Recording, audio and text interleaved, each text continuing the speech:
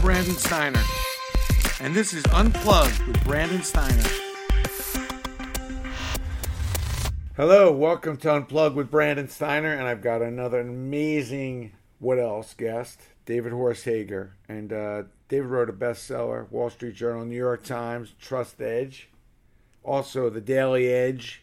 But really, he hits on a subject that I think is critical, which is trust. Speaks all over the world about this subject matter. So welcome, David. How are you? Hey, fantastic. Great to be with you, Brandon.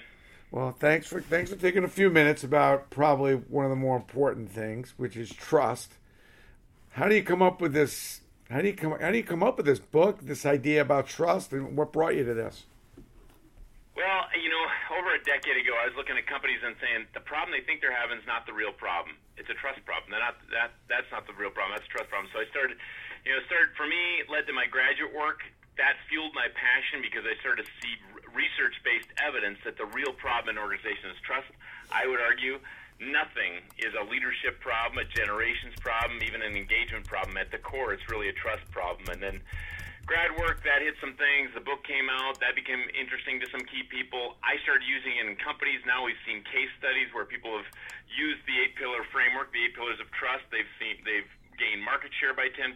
We've had people drop attrition by 18% in 1 year. We've had people save $2 to $4 million in attrition in 1 year using the work. We've had people triple sales in 90 days using the framework. So that fueled the passion. Then I started using my own life, in my own marriage, in my own business, and that really fueled the passion. And probably for those reasons, I became incredibly passionate about how a lack of trust is the biggest expense of organizations, and it's the key asset you can have. And there is a real way to build it that goes beyond, integrity and honesty. Well, let me ask you, can you give me an example? I know you mentioned the 8 pillars of trust. Can you get a little into the 8 pillars or a couple examples of how trust plays such a vital role when you have it and when you don't? Happily. So 8 pillars, basically these were the traits of the most trusted leaders and organizations and brands from that original research. Now we continue. We've vetted them for over a decade. We've worked with everything from pro sports teams to global governments. I would argue that these 8 traits are what builds a trusted brand, leader, organization, successful or not. And they are clarity, we trust the clear. We mistrust or distrust the ambiguous. Compassion, we trust those that care beyond themselves. Character, we trust those that do what's right or what's easy. Competency, you can have character. I could trust you to take my kids to the ball game, but that doesn't mean I'll trust you to give me a root canal. So you got to stay competent, fresh, relevant, capable. Commitment, we trust those that stay committed in the face of adversity. Connection, those that are willing to connect and collaborate. People say now, was that really authentic research? They all sound like C's. Well, 7 out of the 8 came out of the original research as C's. The 7th pillar, contribution, actually, the first words that came out were results, outcomes, performance. It turns out we trust those that contribute results. You can have compassion, but if you don't contribute results too, we don't trust you. And the final one was consistency.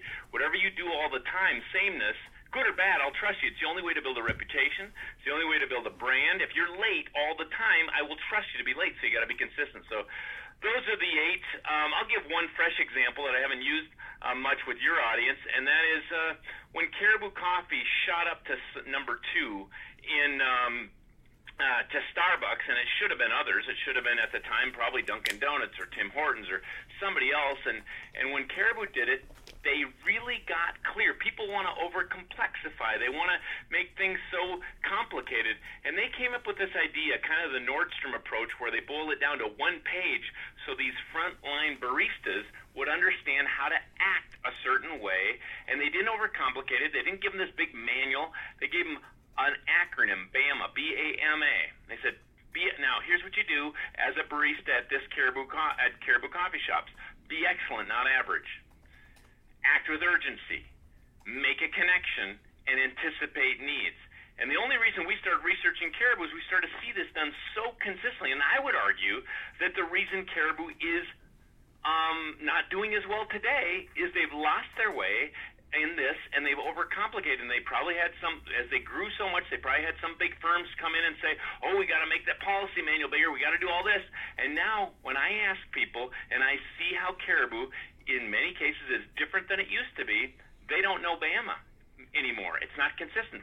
So how did that Be excellent. Okay, they showed them some ways to do that. Act with urgency. When we studied caribou, we started timing them from when we ordered a mocha to when we picked it up. And they were twice as fast as consistently as any of the Starbucks, the Dunn Brothers, the Dunkin' Donuts, all the other coffee houses. And all they did is, they taught them a little way to, act with a little bit of urgency. Then they taught them make a connection. And in those days, when you went to Caribou, these frontline, minimum wage paid baristas, they had little ways to just kind of make a connection. You felt like it was authentic, some question, some smile, and it was consistent across these, 40 states or whatever Caribou coffees were in. And then they anticipate needs. This is actually the point that I started doing the research on Caribou's success on, and that's when I started to see, when I wrote my first book, I like to get out of the office and I go to this Caribou, and when I ordered my drink, I always, with a coffee drink, order a glass of water.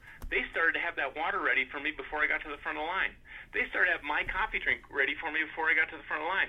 Then they noticed where I wanted to write was in a far corner of the Caribou that was quiet, and if they saw that open, when they saw me walk in the door, even if there was a line, they would take a glass of water and they would set it at that spot, knowing that that would then be reserved for me, and they just had this way of anticipating needs. So all this is saying is, they boiled it down to a simple, actionable framework for frontline employees so they got consistency across the whole organization, because they didn't know the whole policy manual, but hundreds of Caribous, these frontline baristas were acting the same way. They were just doing BAMA. What would you say to Donald Trump, who doesn't obviously has some trust issues? I mean, what's your suggestion there, if you don't mind me asking? Well, I can say a lot of things about Donald, but let's start with a maybe for him a positive. How did he even get elected? Since we're talking about the clarity pillar and one way to build clarity, BAMA, or simplifying, let's think about Donald. I asked one of my very close friends, a clarity expert. He does work for Procter & Gamble, for campaigns. He's written a few best-selling books on it.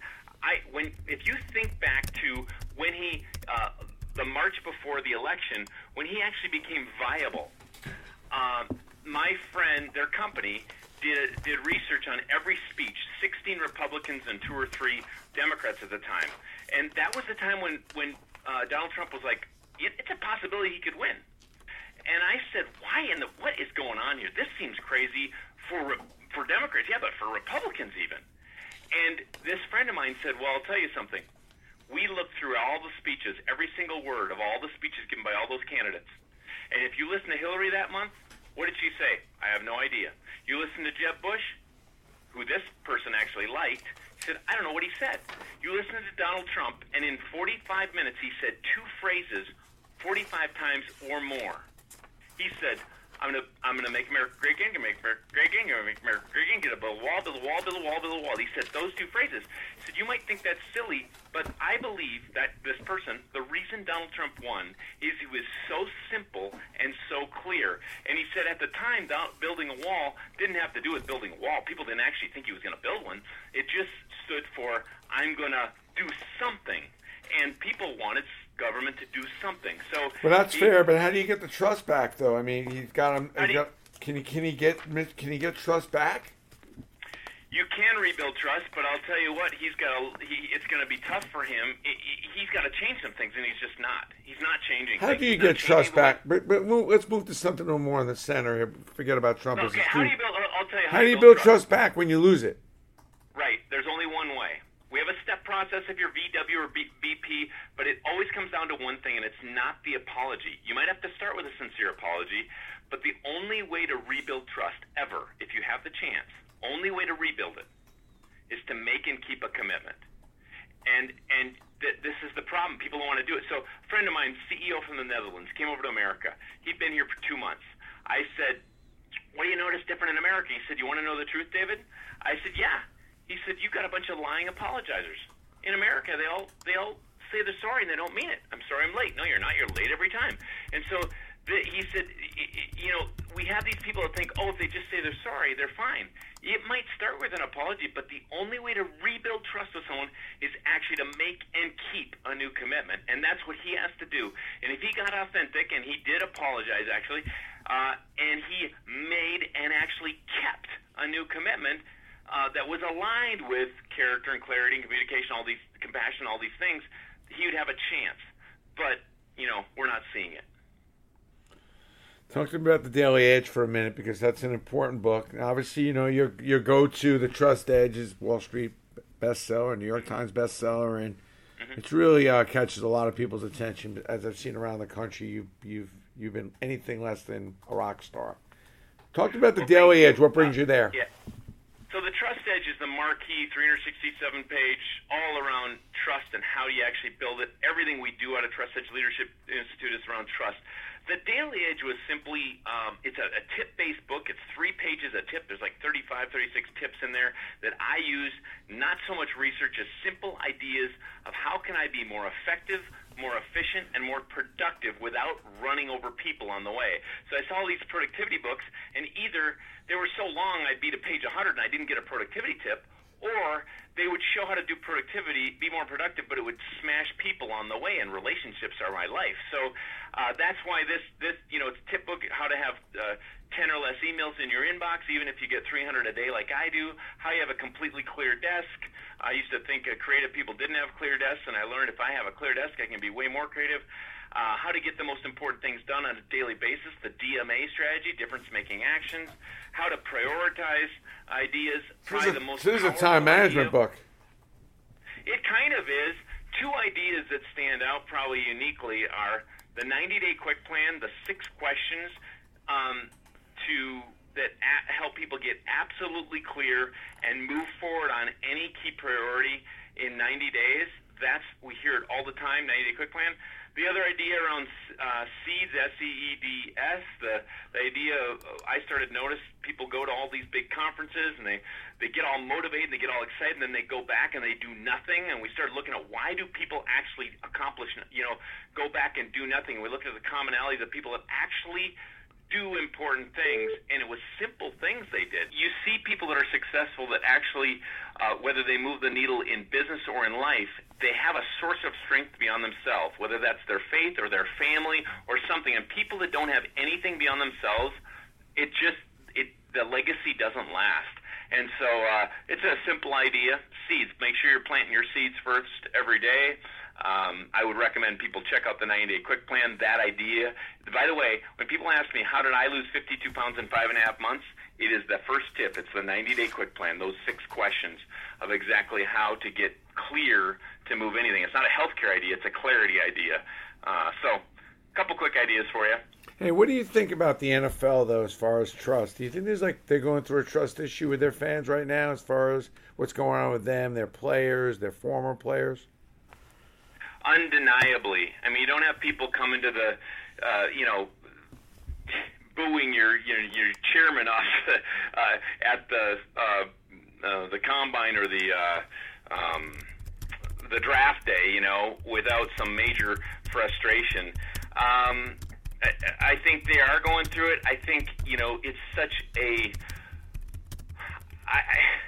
a loved sport and part of our country that I think that and even globally, I think it's a little bit of an interesting topic because it's gaining fans globally, probably more than ever before, and yet there's bigger frustration at home, maybe more than ever before. So I would just talk to some of the leadership at the top and say we need to have consistent frameworks for making decisions. I think some of the problems over the last years, people didn't know why. There wasn't a clear why from the NFL on making certain decisions. And if they would have had a clear why, it would have helped fans and the public actually buy in, because they never heard a clear why of making certain decisions. There wasn't buy-in. Interesting. How are you doing otherwise? What's been going on with you overall? I mean, what do you see happening these days for you for the next few months? I'm last week I was Montreal, Toronto, Atlanta, New Orleans, Minneapolis, as far as sharing messages. So in our organization, we do a few things. Our whole mission is develop trusted leaders and organizations globally. Like I said, work with everything from businesses mostly to global governments to pro sports teams to that end. We do it in 3 different ways. One, we inspire trust, and that's a lot of my 100 speaking events a year. The second way is we index it. We use an enterprise trust index for people to show exactly where they have gaps, and we give them a real way to build it. And then the final way is we equip. We equip people to train their own companies and their own organizations, and we certify them to train ongoing. And so some of our bigger projects are around equipping and certifying their trainers and facilitators to create a trust edge culture in organizations, and that's been hugely rewarding and fun and exciting. So all those 3 things are happening all the time. And the outside piece of what we do is we put out one of the bigger pieces of research on trust, as far as trust in leadership and trust in business, trust in generations, and all that kind of thing. It's called the Trust Outlook. People can see the white paper on it. If they'd like to go to trustedge.com, you can get a free copy of the newest data around how trust is affecting leaders and organizations, engagement, and all that kind of thing. So those things we're up to. One of the more interesting one is one of the biggest top 10 companies in the world that we're doing a pretty significant culture transformation with, as far as trust is concerned. So that's fun to see if we can make a dent. We're doing some work, globally, trying to make a dent in the global trust crisis. But so do you think there is just on this final? So you think there's a global trust? We're in a global trust crisis? I would argue it passionately. I mean, when a few years ago, when the World Economic Forum, they said, what is the biggest crisis globally? Even during the financial meltdown, those top leaders at the World Economic Forum said, number one is not a financial crisis. Number one is actually a trust crisis. And it's true. A lack of trust costs. Look, one of the pieces of research shows where countries where citizens trust each other more, they have lower poverty. And this is true. It costs their GDP every single day. I was just in a country where you don't know if an entrepreneur doesn't know if they're going to get a license to do business in 1 month, 1 year, or ever. And that's costing their GDP. The lack of trust right now, North Korea, China, Russia, wherever there's a lack of trust, it's enormous cost, because skepticism costs, just like it costs in business. When my team doesn't trust each other, innovation goes down, creativity goes down, efficiency goes down, because they won't share all their ideas, right? And that's the same in governments. That's the same in big business and small business. That's the same in pro sports teams or franchises, where if I can trust you to bring your best, no one has to be perfect to be trustworthy. But when they are trustworthy, that is the signature. That is how they become, most successful. The most trusted in their industry are also the most successful in impact and the bottom line and everything else. And that's the same, as trust goes down in our country, as trust goes down globally, this crisis affects everybody else. And look, I mean, TSA, why do we have TSA? It's frustrating to travel today. Why? Because of a lack of trust. I went back to my university. I look at my P.O. box that I used to be able to grab my stuff out of my post office box. Now there's a lock on it 26 years later. What's the cost of that? The cost is a few bucks for the lock. The cost is also time. I got to open a lock every time I go in. Every time you see a lack of trust, you see a cost. And there's an enormous cost in our world right now because of a lack of trust globally. Wow. So it really goes from everywhere. It touches everybody. It touches everything. Absolutely. And every family. I mean, everything of value is built on trust, from the greatest financial institutions to every good relationship you have. So you think you don't trust your spouse? That skepticism costs. It costs in stress. It costs in time. It costs in wondering.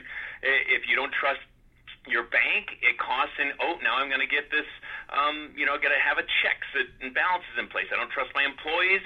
All of a sudden, instead of pushing the organization forward, I'm having to look at, have these things set up to check their emails and check this and check that. And it poisons or it amplifies growth in every single situation. Trust, impacts. All right, Dave. Well, thank you so much. The Trust Edge, Daily Edge, and thank you for your words. I mean, gets you thinking. There's always about the business you got to take care of and all the things, but the underlying common denominator, trust. That's right. And look at your business. You've got trusted relationships with some people that won't talk to anybody else, and they'll talk to you. I've heard the stories. I've seen the people when I've had the privilege of coming out to Yankee Stadium or coming out to your headquarters and seen some of those folks. And I won't name their names, but everybody would know them, and they trust you even though they won't trust anybody else. Not just with their the memorabilia, but with their lives. They talk to you. They share stuff because they trust you, and that is a huge that speaks to who you are in your business, but it also speaks to the efficiency that the company gets to have because of it. So even when you've had things happen where people question things, the core people know, hey, they can trust you, and that it matters. That gives the benefit of the doubt in when once in a while something comes up. So anyway, I just think I appreciate you, and it's a great privilege to be on. And thank you. It's a good conversation. Appreciate that. You got me thinking about some stuff, and you're right. Take a second, work on trust, not only just work on the return on investment and on the bottom line.